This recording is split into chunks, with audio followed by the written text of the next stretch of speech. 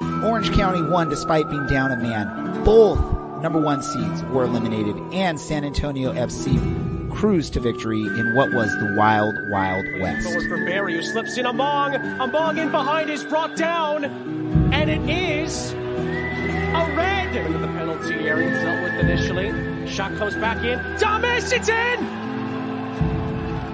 Ronaldo Thomas, and that's it. More playoff success for Orange County. He'll send one into the penalty spot. Headed home. San Antonio strikes first. Struggles for San Diego. San Antonio makes them pay. This time it's Patino. That's the poacher.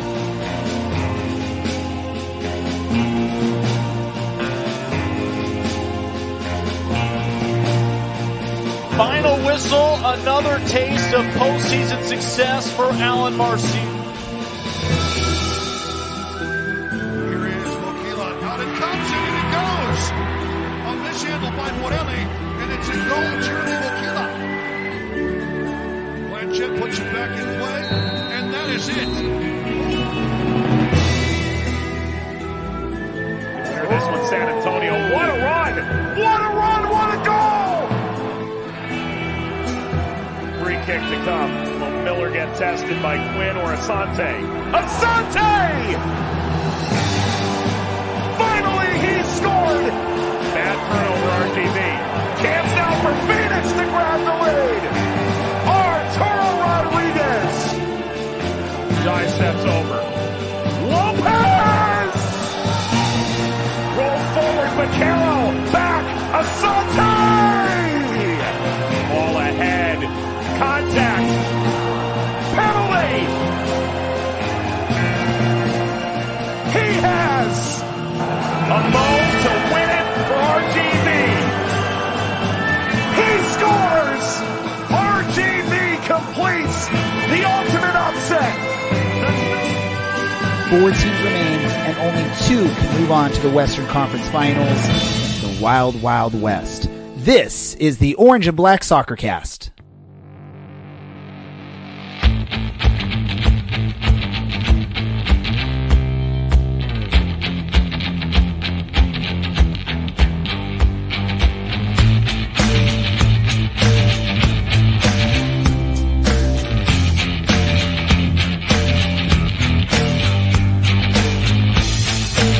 This is the Orange and Black Soccer Cast, the first and only podcast dedicated to Orange County Soccer Club, its fans, and supporters. Follow us on Twitter at OCSC_SoccerCast or on Facebook at Orange and Black Soccer Cast.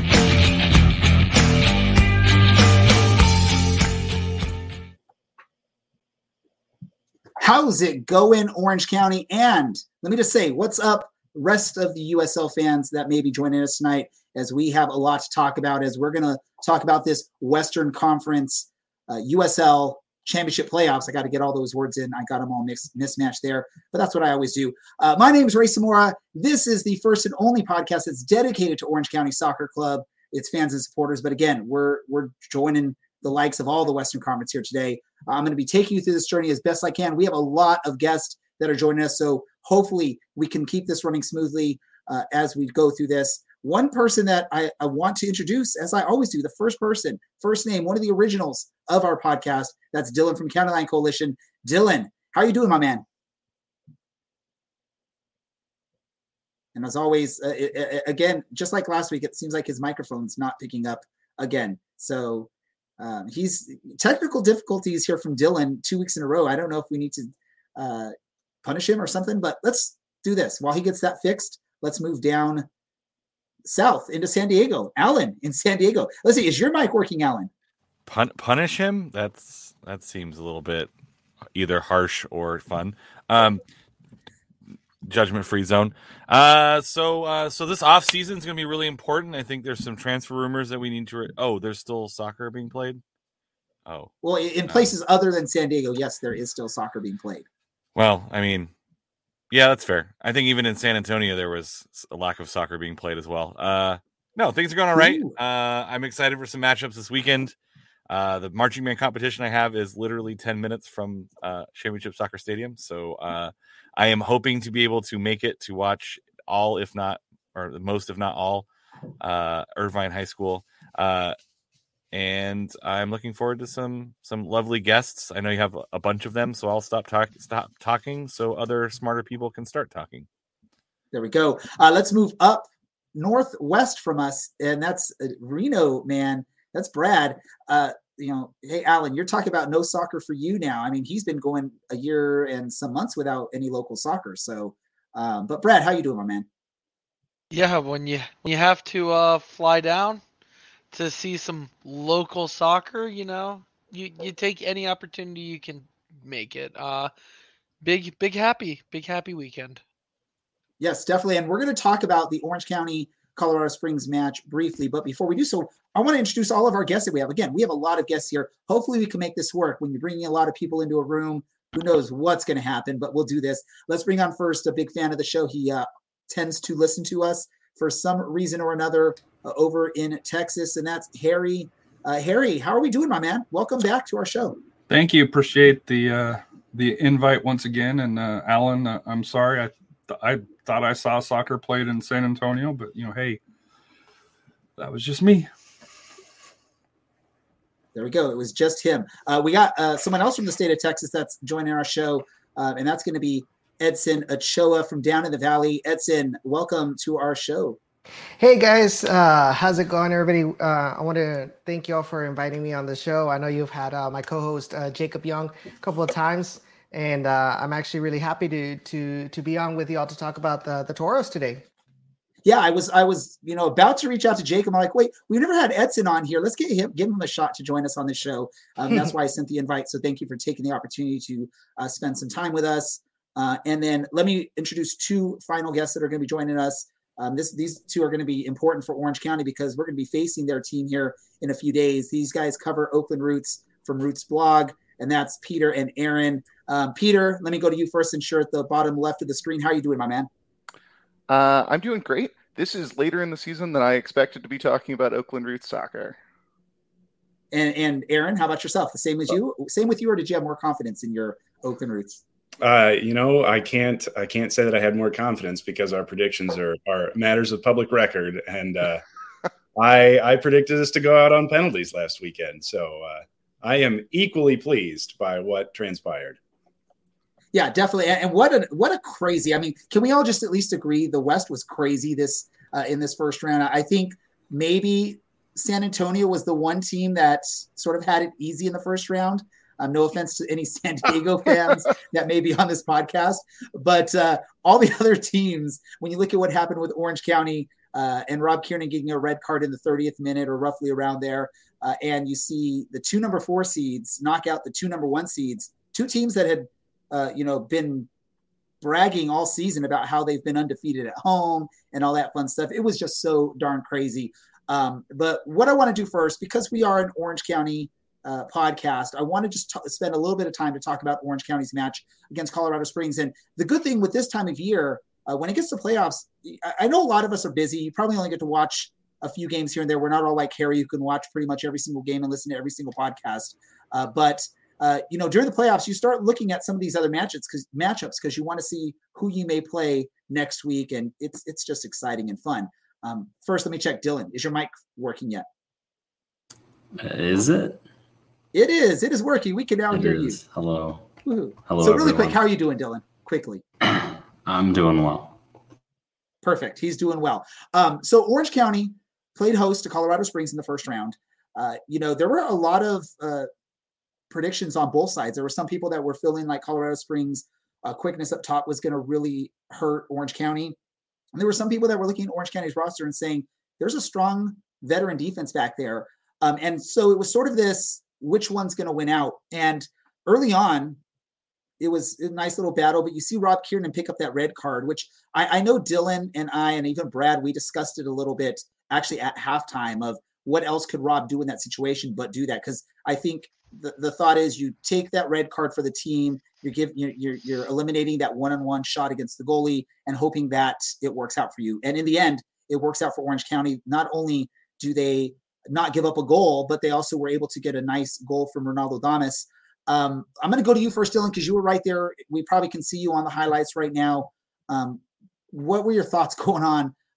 A, when you saw Kieran get that red card, and B, when you saw Ronaldo Damas score what ended up being the game winner? Well, when you saw Robbie pick up that red, for some odd reason, I didn't feel like the game was over. I just felt like it was time to shut up shop and hope for a 0-0, and hopefully we could advance on penalties. And when Ronaldo scored that, I think it took a good second where I was like, oh, wait, that actually went in. Like, oh, we're actually winning here. There's no way we're actually winning here. And then I was hoping we could hold on for quite some time, and we managed. So quite a lot of surprises for a Saturday night, but it's absolutely the right foul to make, even if it did put us in a really bad bind, and will continue to put us in a really bad bind on Saturday. Yeah, we'll talk a little bit about that, what's going to be troublesome for Orange County on Saturday. Brad made the trip down to the stadium, and for those of you not familiar with Championship Soccer Stadium, County Line Coalition is on basically the goal line of the opposite side of where this Ronaldo goal was scored. Brad, you had a better view because you actually were I think sort of midfield sideline, so you could really see that shot. How beautiful was that shot from Ronaldo? And I know people that were watching the live stream saw what he did there, and you can see the highlights on our video. But live at the stadium, what were your thoughts when you saw that ball hit the back of the net? I don't have words. I just have the little chef's kiss emoji for that.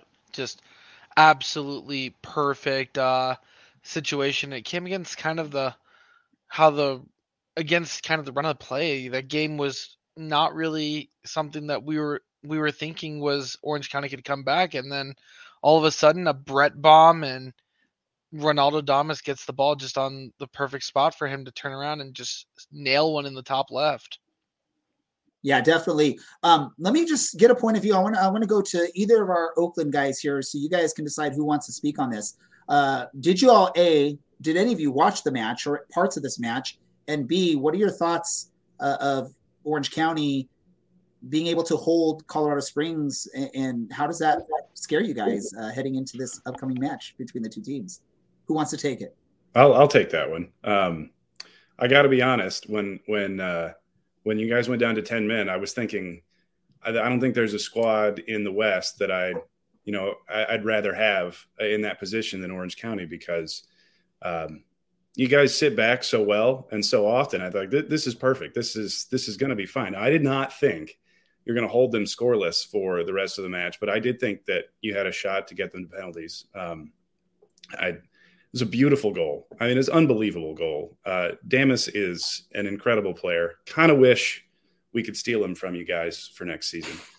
That would be nice, because we don't really have a lot of guys who score like that, and it is a bit of a problem.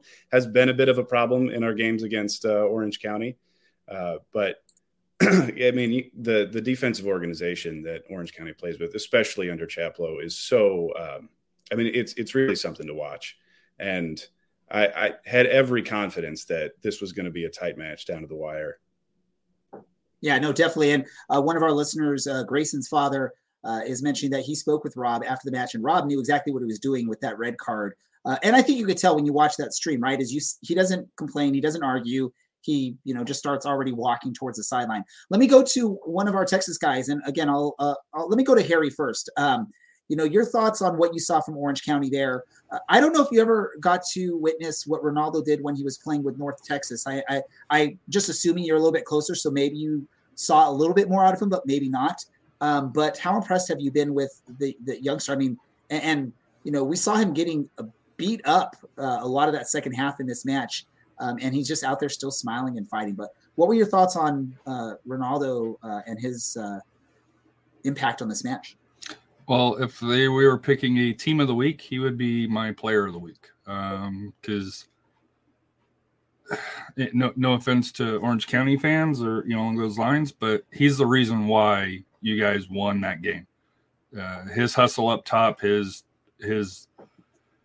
his aggressiveness up top, because it was only him, and then the midfielders would come up, but the effort that kid put in for that match, it was well earned, and it was a deserving goal, obviously, and I won't lie, I was rooting for the switchbacks, just so that way, if San Antonio did get by, I knew San Antonio got by San Diego at that point, but if we could have got past Phoenix or RGV upcoming, then we could have possibly hosted the next round for that here. So I won't lie, I was rooting for the switchbacks, but to me, the OC defense is for real. But to me, without having that attack up top, being able to put that pressure, be able to take some of the pressure off the defense, I don't know if OC gets past that game, and that's why, to me, I left that game going,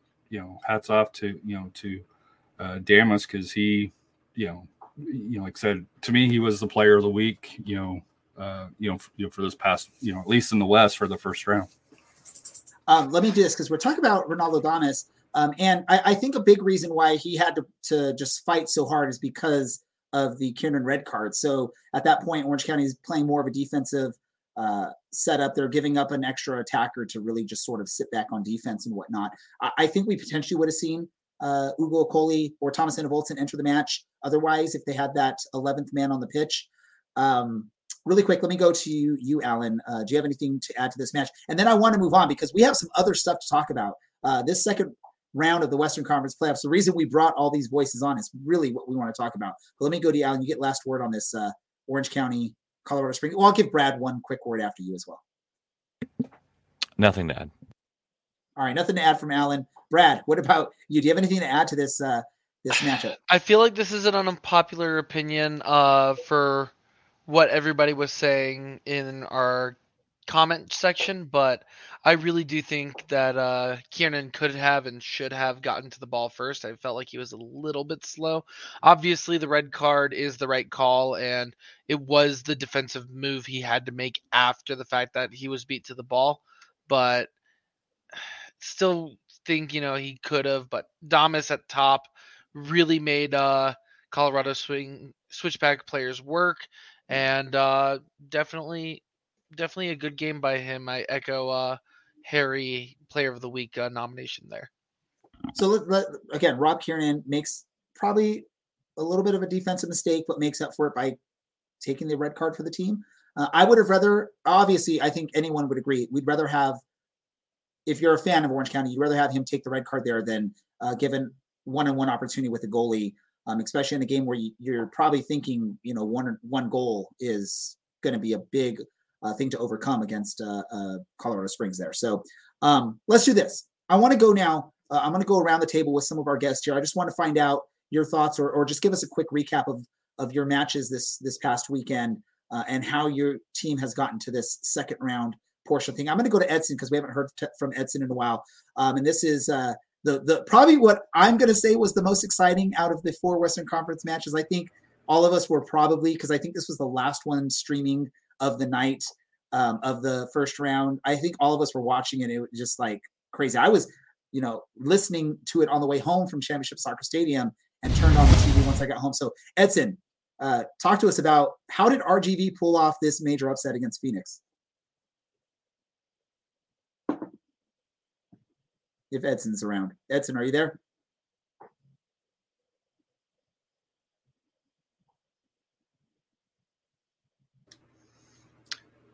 I think Edson's scared about this week already. He's already scared about Let's do this then. Maybe,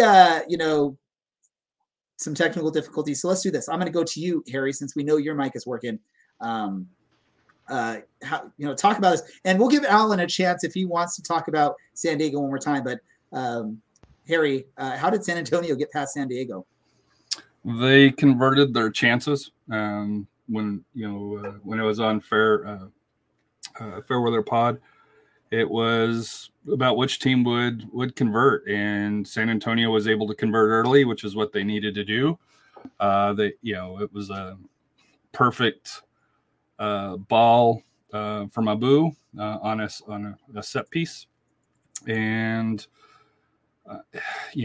Alan can talk about the San Diego defense there, but it was a open header by Nathan and nothing the goalkeeper could do, and that got San Antonio going. And then the second goal, also off of a set piece, I believe it was a corner, got headed in the box a couple of times, and then Patino hammered it home. And from there, San Antonio cruised. I know what it was, 70-30 possession towards the Loyal.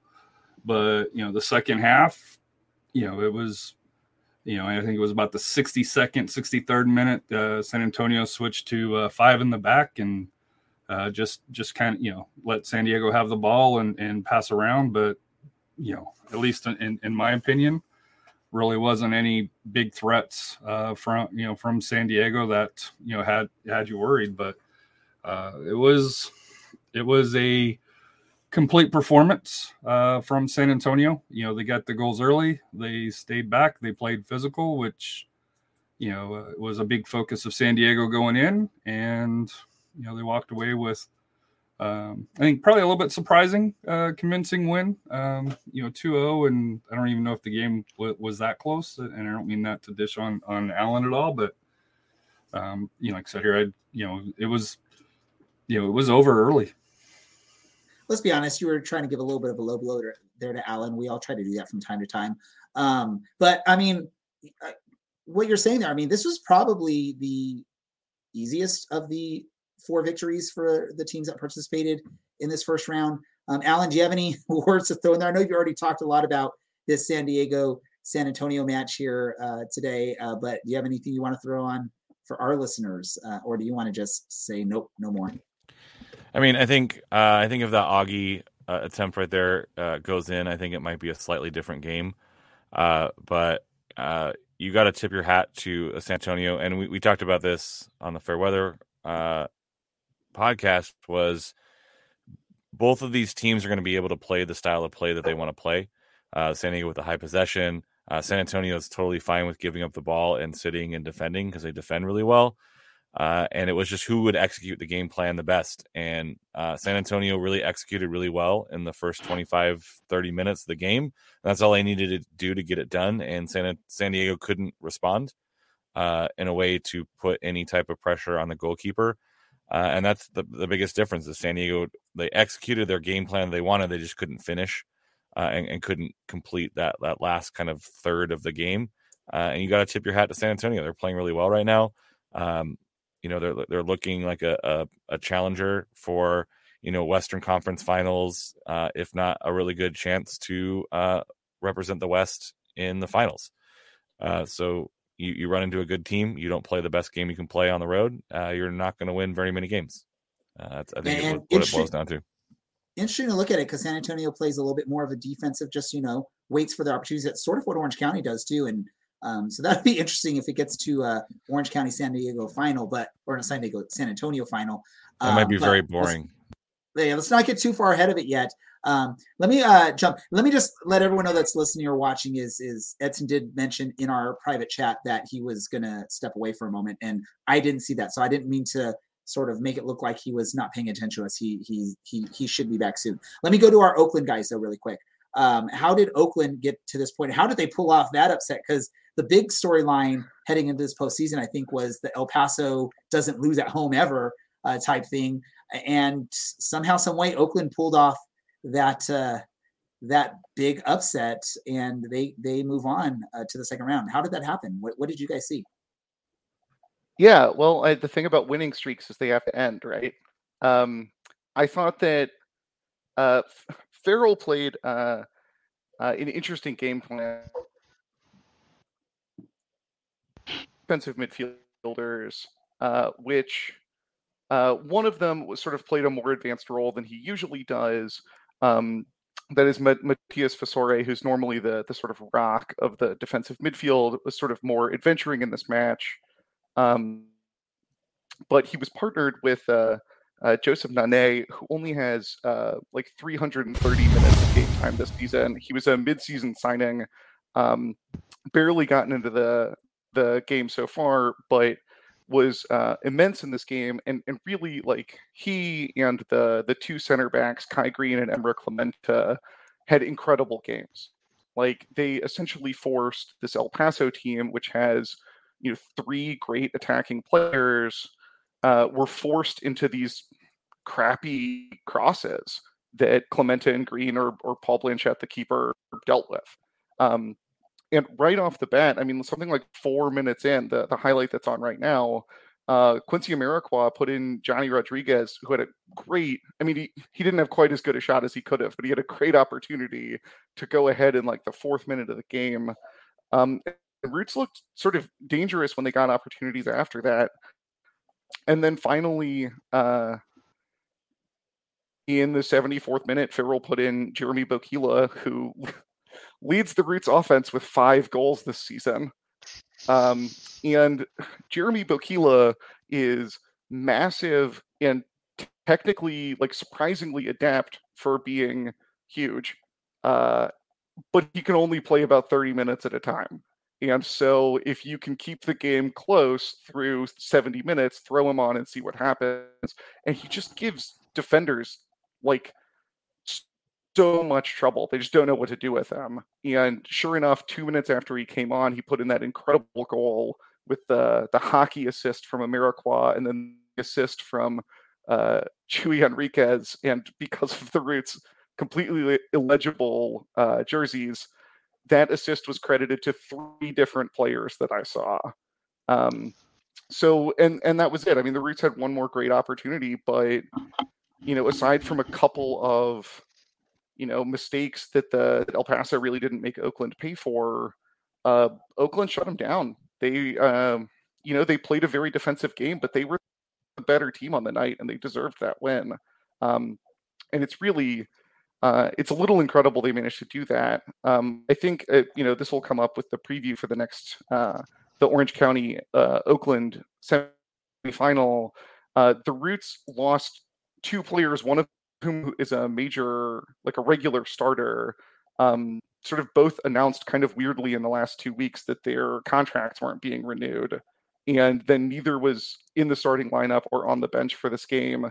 And that was like the heart of midfield was missing. And that's sort of why Nane came into the game, although it might have just been in an attempt to sort of shore up the defense. But either way, it paid off for Farrell. The Roots get to keep going.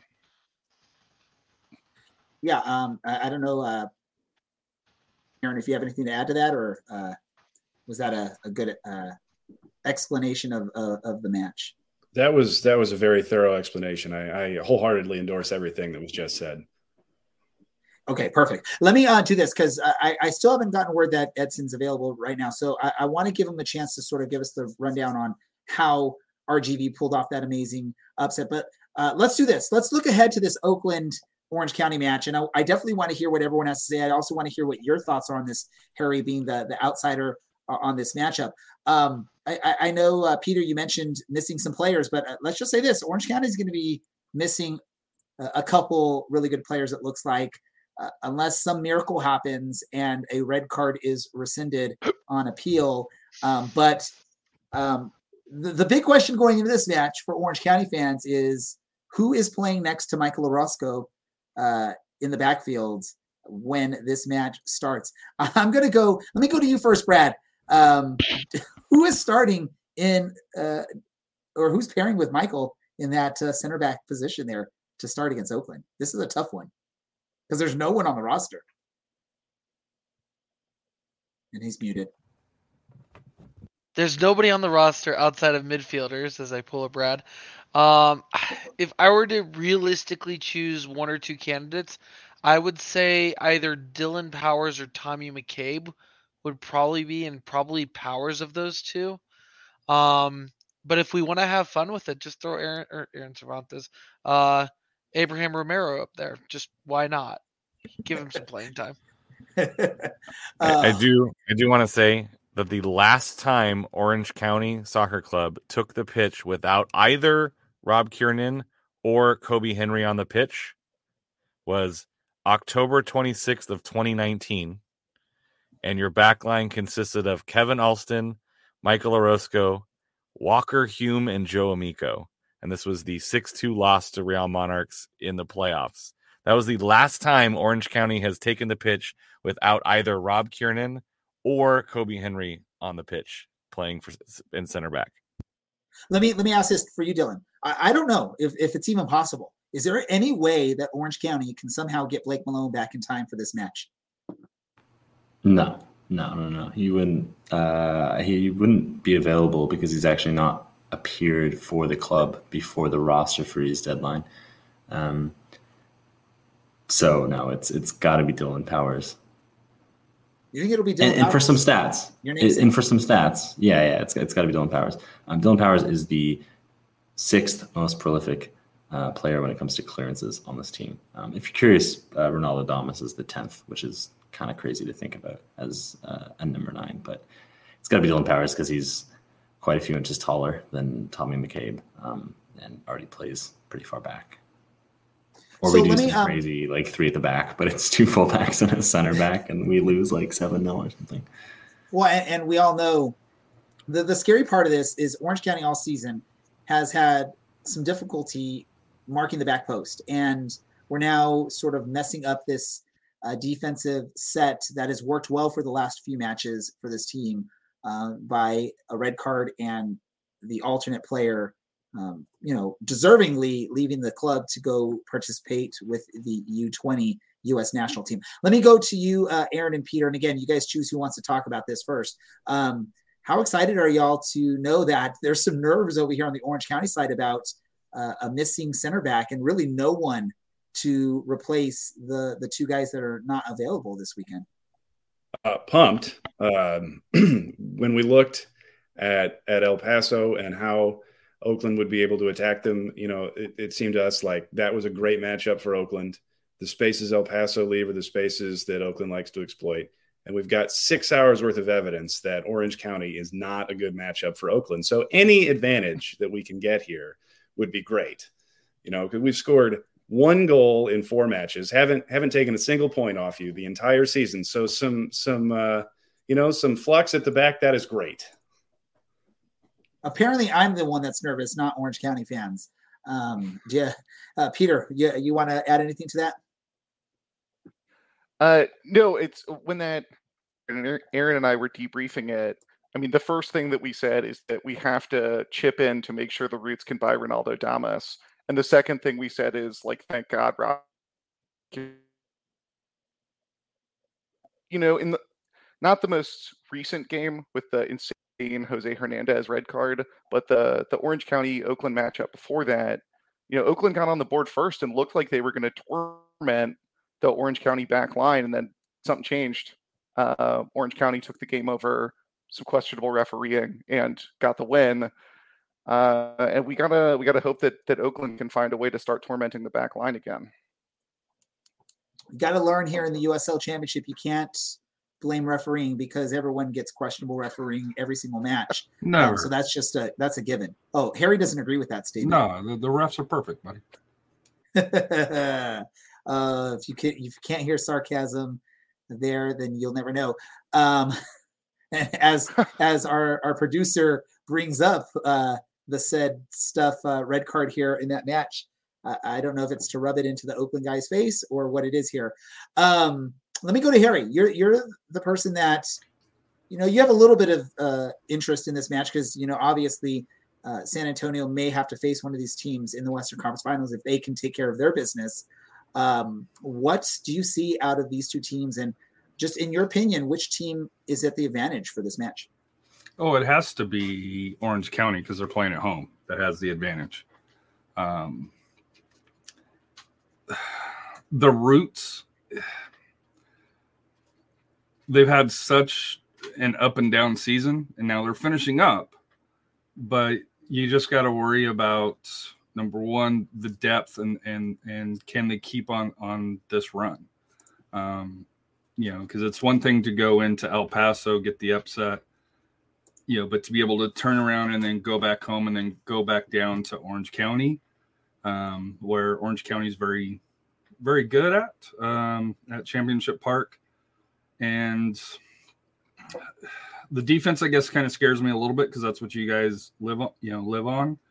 But I think, and maybe you guys can kind of counter into this, I still think the offensive power, that Orange County has is probably still a little bit better than what the Roots has. If we're kind of comparing. So for me as an outsider, the one that hasn't, I've seen the highlights, I've seen the stats, kind of, followed a little bit, but I haven't, gone into detailed, watching the teams yet. I think that Orange County has to be the favorite going in, but in sports to beat a team 5 times, that's hard to do. So that's the one thing that gives me pause is Oakland's in the best form that they've been in. But so is Orange County. Yeah, but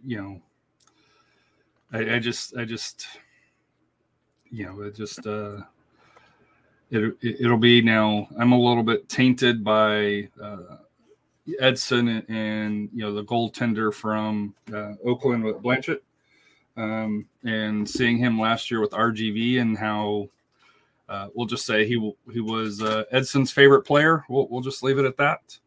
Last year, and to see what he's doing in Oakland is night and day. So it's kind of funny how changing locations and changing systems can change a player's identity. Because going in, I thought he was a weakness, and watching the game, he's been a hell of a goalkeeper every time that I've watched Oakland Roots play. Let me go to you really quick, Alan, because there was an early comment here from Harry that you made a little bit of a face. I was watching you maybe when he was talking about Orange County's good at home or something like that. I can't remember.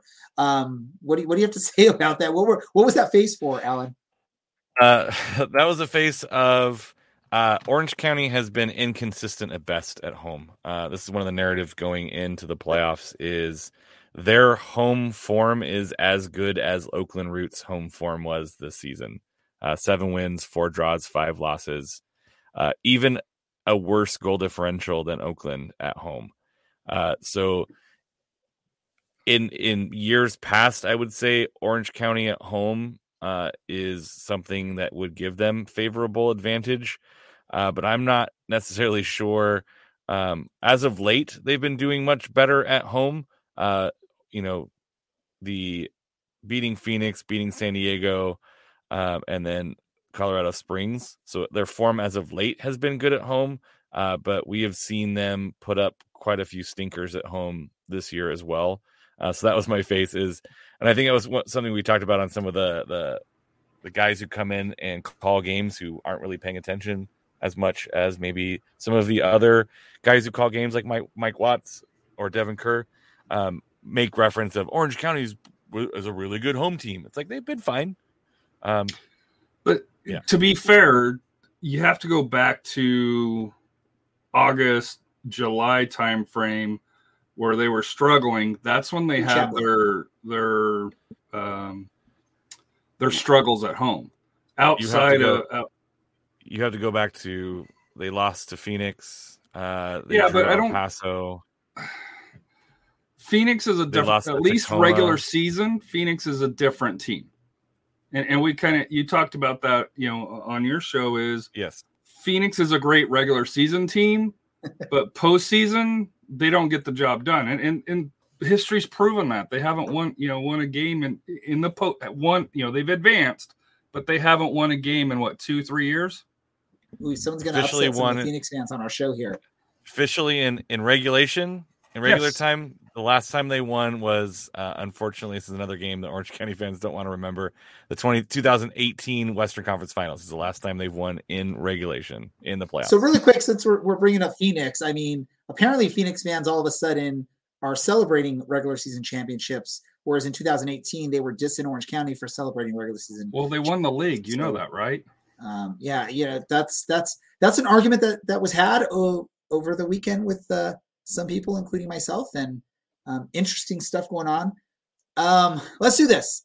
I don't know what happened to Edson, so we're going to continue on here. I want to really quick, and we can all just sort of discuss this because, I think this was the best matchup of the first round in all of the USL Championship. That was the Phoenix RGV. We're not going to key predictions. We're not going to game predictions yet here. Let's talk about really quick RGV versus Phoenix. What did we have? We had how many goals? I think 6 goals. 3-3. 3-3, and then penalty shots. And let me just say this, because Alan brought up Mike Watts, amazing guy. I mean, he was busting out the penalty kick stats for Andre Rawls and was it Colin Martin, one of those two? Miller. I thought that was pretty cool to call that out as it's heading into penalties. That Andre Rawls has never stopped a penalty, and Miller had stopped like 3 out of 5 or something like that in his career. So that sort of set the tone. And lo and behold, El Paso pulls it off, and Miller with a couple good saves there in PKs. How exciting was this match for everyone? Who wants just someone jump in there? How exciting was this match? Edson's back, Ray. Edson is back. Yeah. All right. Yeah, sorry. Let's do this. No, don't worry, Edson. I actually didn't realize that you chatted that you're heading out, so I apologize for making you look bad by calling you to speak and you weren't there. I'm going to go to you then. I'll defer he was to you. Scared. He was scared. That's why. I'll defer to Edson about this match. We all sort of agree this was the most exciting match of the first round. What was your thoughts on this match, and how exciting was the match as an RGV fan? Definitely extremely exciting. It was one of those games where you had your nerves, at the end of your hands, because RGV had the lead early, but then you knew in the back of your mind that Phoenix is Phoenix, right? And they have power players like Asante and Adon Quinn. And then the fact is that a couple minutes later, Asante gets the equalizer. And one of the things that I mentioned previous to this game was the Toros need to limit their defensive mistakes. And they continue to make some defensive mistakes, honestly. That goal, that second goal by Solomon Asante in extra time, that to me was a defensive mistake. So there was a similar play just a couple minutes before that it just so happened that it hit the crossbar, because if not, it would be kind of what, like 4-2 lead. So, but what we have to give credit to the Toros is that they continue to fight. They never gave up. They knew who we're playing against, and that did not get them scared at all. They stood up to the challenge, and in the end, when it was very decisive, Colin Miller, who had started the game off shakily in the first half, came up big in penalties, getting 2 saves and giving happiness back and hope back that the Toros really are past the Dynamo era. And let me just say this again, Mike Watts, amazing. He set it up perfectly for that PK scenario, calling out that Miller has made saves and Andre Rawls had it. How worried were you heading into those PKs? Did you think RGV would pull it out, or were you still, on the fence? I was still on the fence, if I want to be honest, because I was still a little bit worried about what Colin Miller could do, considering the fact that he had to come on. Well, not really off the bench, but he is the backup keeper to Tyler Derrick, and so I didn't know exactly how well Colin Miller was at stopping penalties. And so when I saw him score the penalty or save the penalty, I think it was against Arturo Rodriguez, it gave me a little bit of confidence in him. And I talked to him, when he came back to McAllen at the airport. He mentioned that he was, one of the things that he does is that he is able to analyze the movements off of the kick takers to kind of figure out where they're going to shoot it. So it's not just I'm just going to guess, but rather like it's a very good analysis for him to be able to figure out what is going to happen. Perfect. I know we have to let you go, but I want to get your thoughts quickly on this upcoming match, RGV versus San Antonio. What does RGV need to do to win another match and make it to the Western Conference Finals? And do you think that will happen? I think we have what it takes. However, we are losing Christian Sorto to national team duty. We also lost Jonas Kjellberg, who was definitely one of the key players in the last 3 regular season games. So it's gonna be difficult. But we do have Kyle Edwards and Elvis Amo up in front, and I think they'll give the San Antonio defense a run for their money, to be honest. Perfect. Well, I want to thank you, Edson. Again, I know you have to head out, so I want to thank you for taking some time to join us tonight, and we'll definitely have you back on again in the near future. Yeah, definitely. I appreciate the invite. Awesome. Perfect. Let me head over to you, Harry, really quick. So you got to see at least the highlights of the RGV Phoenix match. All right, do you think this is a deserved victory for RGV, or can there an argument be made for that penalty in extra time that was awarded that looked like it was a very, very nice call for RGV? And do Phoenix fans have any kind of argument on that? Oh, you could argue, but none of us are fans of the. Again, we talked about the refs in USL. I mean, you're going to have bad ref calls all over the place. So, to me, is it a soft PK? Yes. However, this is 41-year-old Vicente Sanchez, who knows what he's doing. We'll just leave it at that. He put it in the ref's hands to make that call, and they made the call. If I was a Rising fan, I'd be a little bit salty about the call. But how many times as Rising fans, especially with Solo, got those calls? It's they punched their way literally last year past the first round with Sacramento. Through that with the missed call. So, let's just say, right, Phoenix gave up 3 goals to RGV. I mean, yeah, you have your chance to get by if you can just limit the goals that you're giving up in these matches. It was an even game. If Rising would have won 4-3 or 3-2, I wouldn't have argued with it. It was just to me, it was a fair result. RGV came out and played, especially where they played Phoenix Rising earlier in the year. And looking back, I think they got some confidence from that game because they went down early. I think it was 3-0, but they held them that second half. So, they got some confidence. They know how to play in Phoenix because they already had done that. And, we have to, I'll give, RGV credit. They're a good club. This isn't, as Edson mentioned, this isn't, RGV under the Dynamo. This is an independent RGV team. They've got talent. The players fight for the badge, and they're going to be a tough out. It's no different than playing the Roots or Orange County. It's they're quality players. That are down in the Valley, and do I think Rising might have? I don't want to say Rising took them a little bit lightly, but I don't. Just kind of with El Paso, I think. You don't want to disrespect the opponent, but I think everybody thought, hey, the 1 seeds are going to handle the number 4 seeds, RGV and the Roots. And, as we saw, that's why you play the game, because both teams came in and played. And, at least, I thought the Roots outplayed El Paso, in the action that I saw, from there. And, RGV, went toe to toe with Rising. I don't think anybody can argue that. We've talked about it numerous times on our show. This is the beauty of this sport is goals are hard to come by, and any team can win on any given night.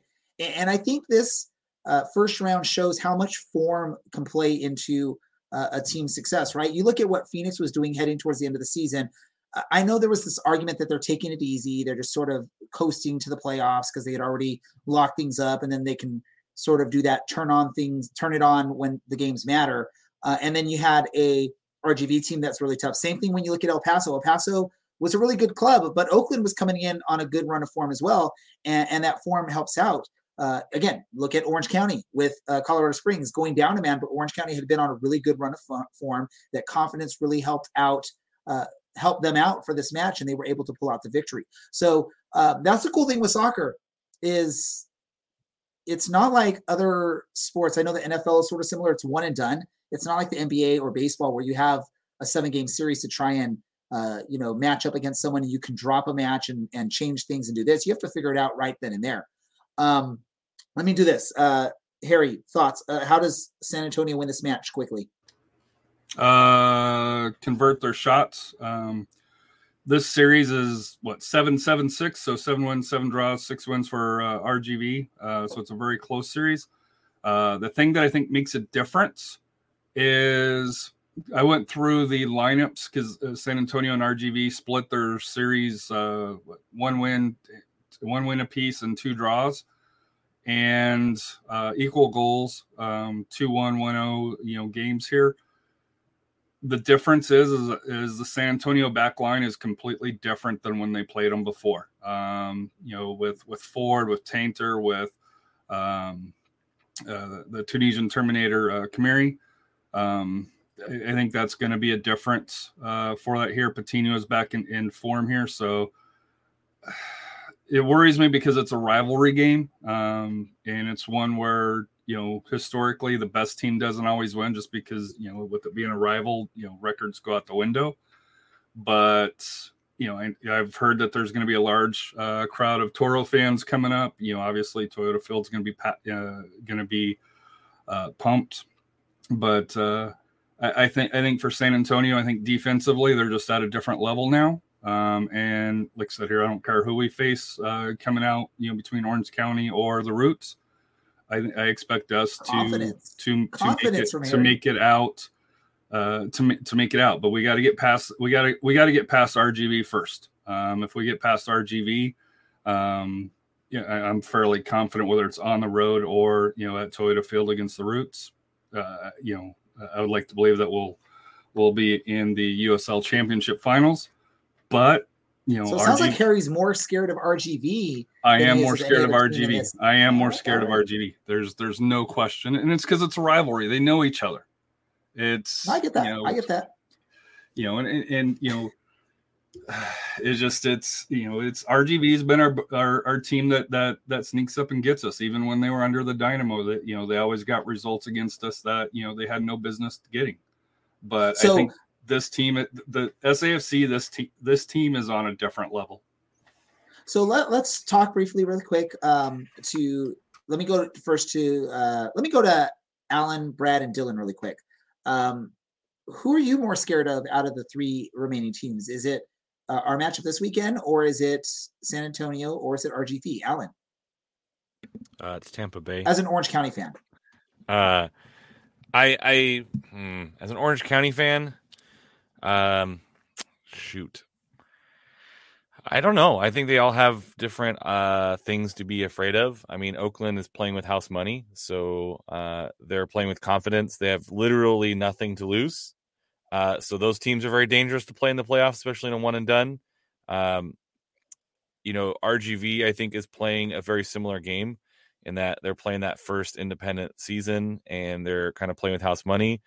San Antonio has a lot to prove as well. They've been consistently a team in the conversation of playoffs and maybe a little bit underperforming over the course of their existence. I don't know if there's one that you're really afraid to play. And as an Orange County fan, I think you feel pretty confident that you can beat any of those 3 teams on any given day. But I think if you ask those fan bases, they'd say the same thing about Orange County. There's going to be some pretty interesting matchups. I think there's some things that Oakland can exploit from Orange County being a little bit shorthanded that changes the narrative a little bit. So I think that is a part of the conversation with this match. I think right now Orange County is should be afraid of Oakland only because of those things. They're the next team up. They're the only team that can eliminate them at this point of the playoffs. And so they're the team that you got to respect and play hard against. San Antonio, if they win, they're down the road. RGV, if they win, are down the road. The Eastern Conference, again, down the road. I think Orange County should be afraid of Oakland right now because that's the only team that can kick them out of the playoffs right now. Dylan. The only game that matters is the one that's happening on Saturday night in Irvine, so it has to be Oakland. what's the point of having a conversation about a game that might not happen? I know you love to talk because we're about podcasters. That's what we're supposed to do. We're supposed to. Yeah. We're supposed You to love just to talk think about what can and may happen. At least that's what that's what my vision of podcasting is. Like Orange County is going to sign Harry Kane or something hypothetically, but it's not going to happen. So there's no guarantee that's going to happen. So we'll just focus on what's directly in front of us and focus on getting past Oakland with one center back on the roster. There's enough to talk about just from this match. I know Orange County fans are not worried about this apparently, but that is a very scary thought. Is we've been chatting about this behind the scenes, and there's all these weird thoughts coming up of what Orange County could do. Brad, who scares you the most out of the remaining opponents in the Western Conference? We haven't even gotten to what would happen in the rest of the USL. The only team of these three that has beat Orange County this year is RGV, and we haven't played San Antonio, so they can't beat us if we haven't played them. I agree with Dylan here. We can't worry about 2 weeks from now when we haven't even faced next week. All right, perfect. Aaron, from Oakland shoes, what team scares you the most right now? Oh, it's got to be Orange County. I mean, we've yet to beat them. I think if you're on the squad, obviously one game at a time, especially for a team that got into the playoffs by the skin of their teeth. Oakland has weaknesses that everyone who's left can exploit. But it's got to be Orange County right now because, oh my gosh, it would be, one goal in 360 minutes is not going to get it done.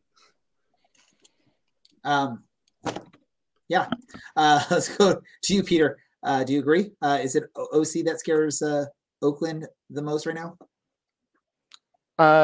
Yeah, at least me. I mean, I understand the case to be made for San Antonio, but the case to be made for San Antonio is a worse version of the case to be made for El Paso, and Oakland already dealt with them. I like the Roots. I don't hate that the Roots are going to get to face a team that they've seen a lot. They know what they're going to do. They know what Orange County's tricks are going to be. But it's hard not to look at those 4 losses and say, if Oakland are the one who progress out of this game, I gotta cheer for Orange County to win it all, because then the Roots can say they were at least second best in the league. There we go. Let's talk about this. And I know we're definitely at that hour mark. If anyone has to leave at any point, let me know, because we definitely don't want to keep you all later than you have to. But it's interesting. I know the league didn't plan for things to happen this way.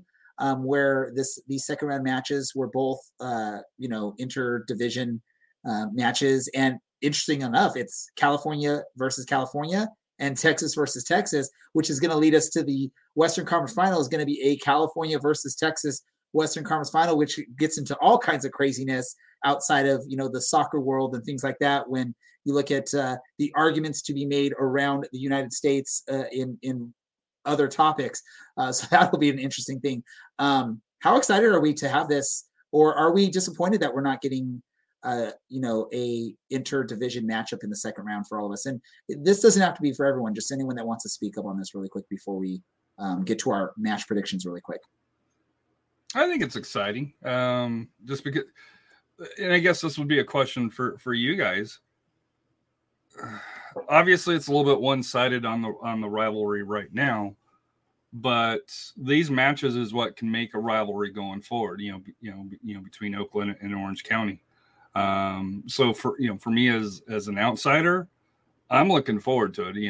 With the fight that the Roots have been able to show all year, from the interesting start. We'll just leave it at that. To how they're finishing strong, to how they're finishing so strong, and they're a physical team, which is, at least in my opinion, a little bit counter from what historically is in the Pacific, where it's a little bit more finesse compared to the mountainside. So I think it'll be as a neutral for the OC Oakland Roots match, I'm looking forward to it because I think that's going to help. Assuming that the Roots are able to especially if the Roots can get a game and if there's some questionable calls, we'll just say in the game, or questionable fouls. I'm looking forward to see how that can build on the rivalry between the two clubs. Yeah, and if I could just jump in, I've mentioned that we haven't beaten Orange County yet, but you can basically throw the first two games out because you had a different manager. We had in the first game, the squad wasn't finished. The second game was the second match after we had to pause because there was a COVID outbreak among the traveling squad.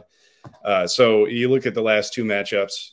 Peter already mentioned we feel like we got robbed in the third one. And then in the fourth one, I think Roots know they didn't put their best foot forward. Mafeka gets injured in the 40th minute, and then Hernandez decides to whack a guy in the nuts right in front of the referee in the 53rd. And the game's gone at that point. So you're looking at actually two kind of interesting outcomes. And, as bad as things have gone, I think Oakland's got to feel like, we at least got a shot here. We've matched up with these guys before, even if we haven't been able to get any points off them.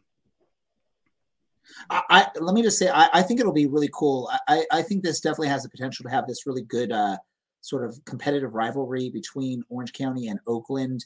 It's close enough where you can travel. I mean, Southwest flights can be like, $49 each way from time to time for those. And our very own Brad can make the drive down there sometimes. So it would be really exciting. And let me just say this, props to Oakland, because for a short bit there at the beginning of the season, it almost seemed like they were going to be the FC Cincinnati of the USL Championship and just struggle.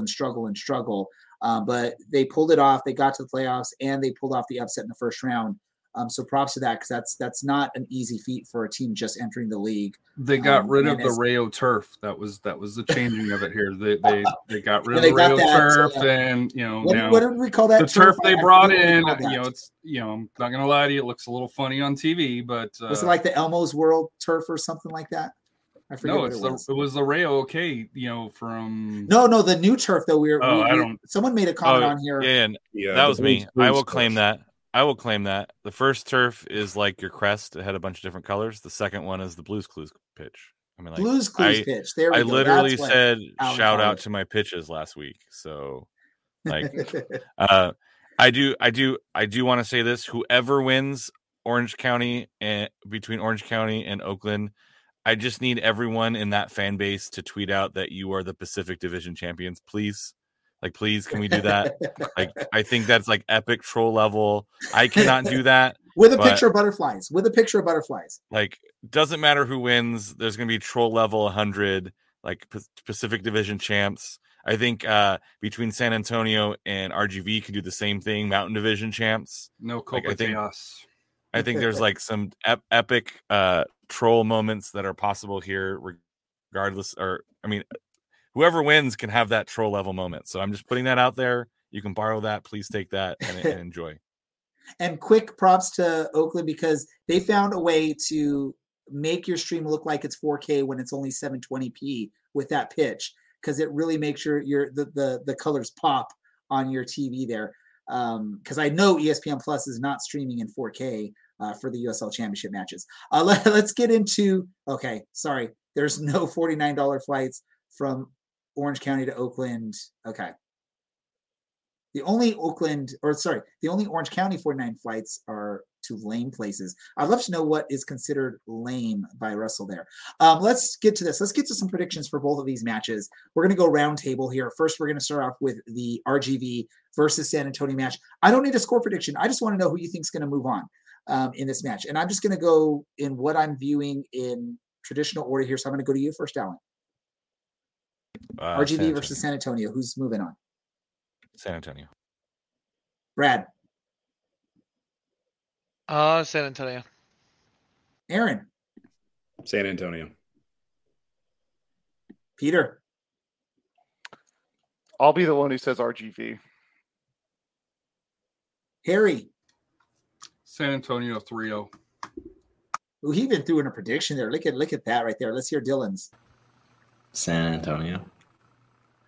So should I go with my 5-0 prediction? Should I do that, Harry? Should I do my 5-0 prediction? And who's getting 5 goals in this match, Harry? Well, the only team that I think that scores is going to be San Antonio. So, and your level of prediction, if memory serves me correct, is not exactly Vegas worthy, I guess we'll say, right? So 5-0 who for my prediction? I'll go San Antonio. I'm that confident. He's going with 5-0 San I can Antonio absorb with the my Lakers. prediction method. I love it. For those that don't know, my 5-0 predictions, I always predict who I think is going to lose at 5 goals. So I am pulling, I guess, for RGV in this match. Orange County versus Oakland. This one probably will be a little bit closer in these votes, not just because we have 2 Oakland guys on here, but I think this is just sort of a closer matchup, maybe. I don't know. Alan. Oh, let's go reverse order. Let's go to Dylan first.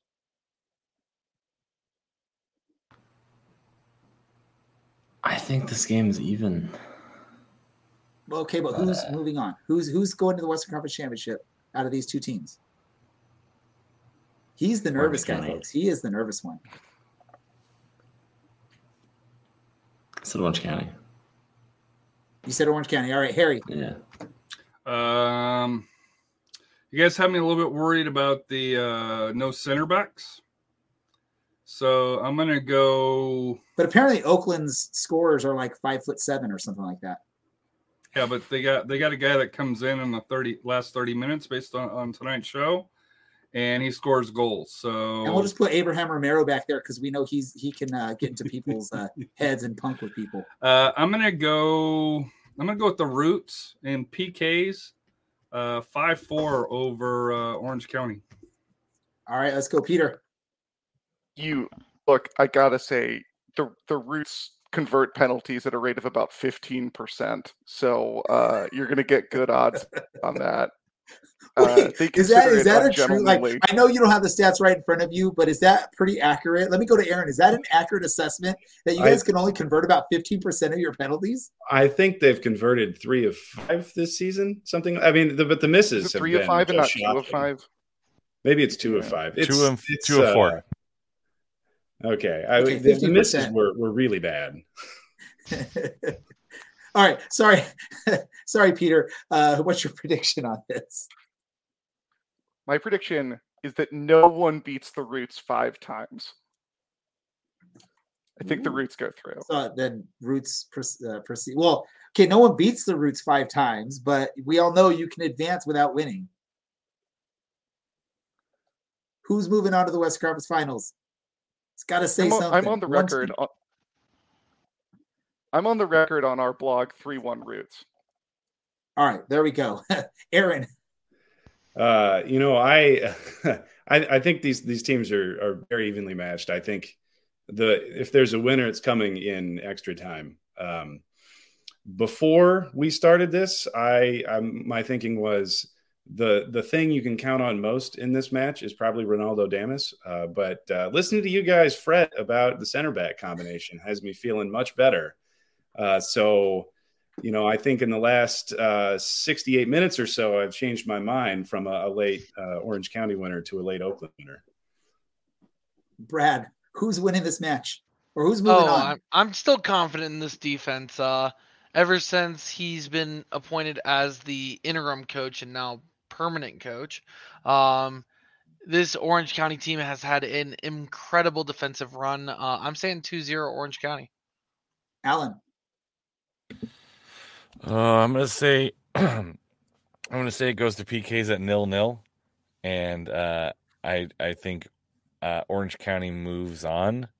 I'm hoping for my sanity and my wife's sanity that it does not go to extra time or PKs, because she will be waiting at a marching band show for me to come pick her up. So I'm hopefully it ends in regulation time. I'm gonna go 0-0, but PKs. Orange County advances in PKs.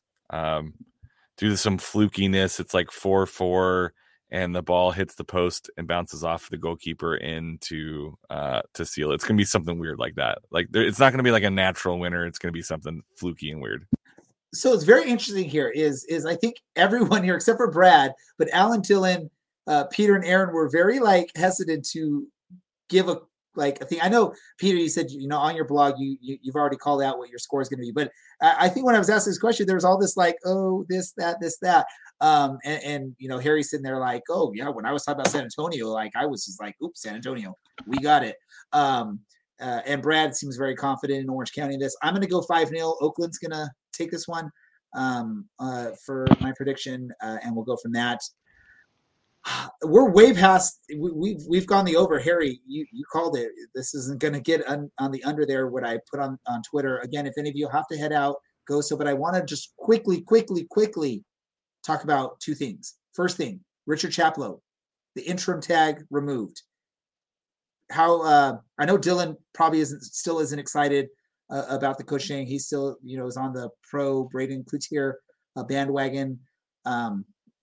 Thoughts from anyone about Richard Chaplow is now officially a head coach on a multi-year deal? Dylan, go. All right. So when whoever the Phoenix manager was, I don't know, that French dude that left in 2018, and Rick Schantz replaced said dude. Phoenix played this horrific pack 10 dudes in the box and hit it forward nightmare fuel that got them all the way to the final. It's very effective. We've watched it for the last 10 weeks or something. There's no denying that Chaplow deserves this. He's done incredibly well since he's come in. He's kind of steadied the ship defensively, which is really what we needed. But it's come at the expense of playing something that was actually kind of beautiful. Maybe not beautiful, but it was fun and it was exciting. So I hope that this is a temporary 4-4-2, 4-2-3-1, very defensive-minded thing, and that we can recruit over the winter for something that's a little bit more fun to watch in the coming year, because I do love being at this point in the season, but I also do love games that aren't 1-0 victories. So can we say, though, Dylan, when I was trying to say that this was necessary, this change was necessary, you can now agree with me that the change was necessary at the time that it was? Sure, but it's also impossible to know that. Was it though? It was. If you finally drop a 17-year-old who plays like crap for a month. If you listen to what I was saying about Braden Cloutier, he underachieved multiple seasons in a row from what was expected with this team and what you could say was this team was capable of. And yeah, they just hit a bad patch there. It was necessary. There had to be a change up top, and we've talked about this numerous times on our show. I don't want to get into it too much. Harry, you had second or other thoughts on? You think Braden Cloutier should have remained the? I was surprised by it. Coach? I was surprised by it. I guess I'm kind of with Dylan. I think you guys have the talent. And this is nothing to take away, from the coach, from the new coach here that's signed in a deal and hey, you can't argue with the results, but OC's played some good ball under the previous head coach as well. Who's to say that they couldn't have turned it around and found the right formula, but the decision's done. It's, OC's moved on. They've, they removed the intern tab, and it's a defensive side, and I guess you guys aren't going to sign 6 forwards this upcoming off season like you guys did this past year. Sounds like maybe they could use some more center back depth. No. We got to sign 15 midfielders to replace one midfielder, none of whom play the same position. That's sort of what we did this last offseason, right? Is packed the midfield after we lost Aiden Quinn. We did also lose Harry Forrester in the offseason. So it wasn't just Aiden Quinn that was replaced there in the midfield. Really quick. Also, one last thing I want to ask everyone. Detroit, are we excited? Are we bummed? And is it actually going to happen? Apparently Nisa is calling out Detroit on they had commitment for 2022, and maybe there's some rumblings going on. What are our thoughts really quick on this Detroit thing? Let me go to the Oakland guys first, because you guys have been in this situation. And they have history with Oakland as well. They have history with Detroit City as well in the I forget which championship game, because NISA has them every couple of months. It seems fall like championship game 2020. I mean, personally, I'm excited. You know, they play good ball. They have great supporters. The supporters are a little red-assed, but you know, they're excited about the team. I don't think it can hurt the quality of the league. I went to school in Michigan, and they were just a big deal out there, and I think it's a great addition. And about NISA, like, any contract can be broken. I mean, who cares? You know, maybe there's some litigation. It's not going to matter. If they want to move, they can move. It's not that big a deal. I thought NISA's an open league. I'm just going to leave it at that. The point of a contract is that it's an agreement you can break for a specific amount of money, right? And that's what Detroit's doing. I'm excited for the league to grow generally. I realize that's like an absurd thing to say as someone who's been in the league 1 year. But I think it's great to increase the weird Midwest presence in the league. And, you know, I think that it's overall good that they have loud, obnoxious fans that make the internet more fun. It's like, you know, there's a limited number of people posting about the USL on Reddit and Twitter, and it's fun to have more of them and more crazy ones. Crazy is fun when it comes to this sport. I eventually I think we're going to have like 100 teams in the USL, and then we can maybe look at having the ProRel that I know a lot of U.S. soccer fans that follow the USL are hopeful for. I don't know. I'm not putting words into all of your mouths, but I think that's sort of the idea that a lot of people that follow the USL, they're hoping for that ProRel model. I know the MLS. Well, they're going to vote on it this winter's meeting. Allegedly, it's already on record. Jake Edwards is already on record saying that it's going to be up for a vote. And I had an opportunity to talk with an owner in the league, and I don't think you get to this point without knowing that you have the votes. Now there's some things that they got to work out with, because right now, what's the incentive for, if you're a USL championship team to vote for ProRel when, if you drop down to League One? So I do think there's some things that the league has to do. As far as Detroit, it's a no-brainer. It's an international brand that you're bringing in. Detroit City is a club that's known around the world, and let's be honest. I listened to their announcement on there. They were in the 3 years that they were in NISA, they had a goal difference of over 115 or something crazy like that in 3 years.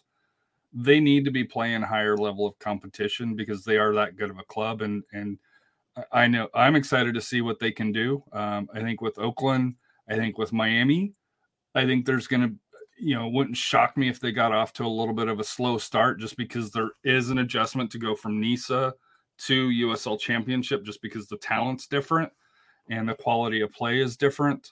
But to me, how can you not be excited about Detroit City?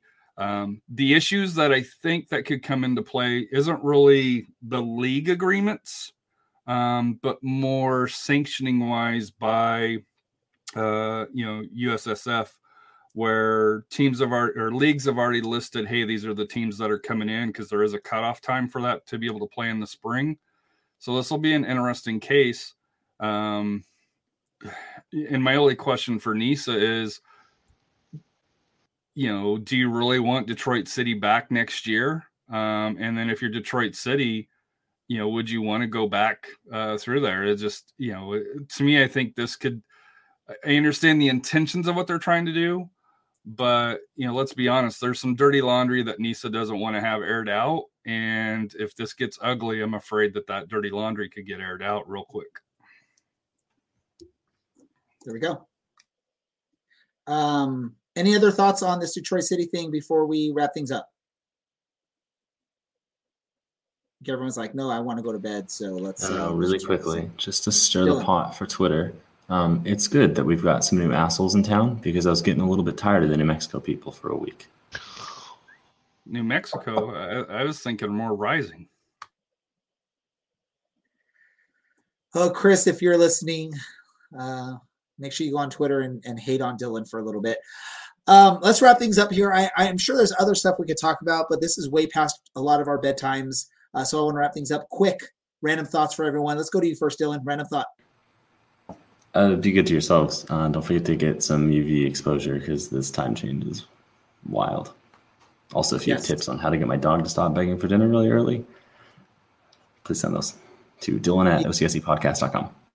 Feed your dog, then they'll stop begging for the food. Harry, random thought from you.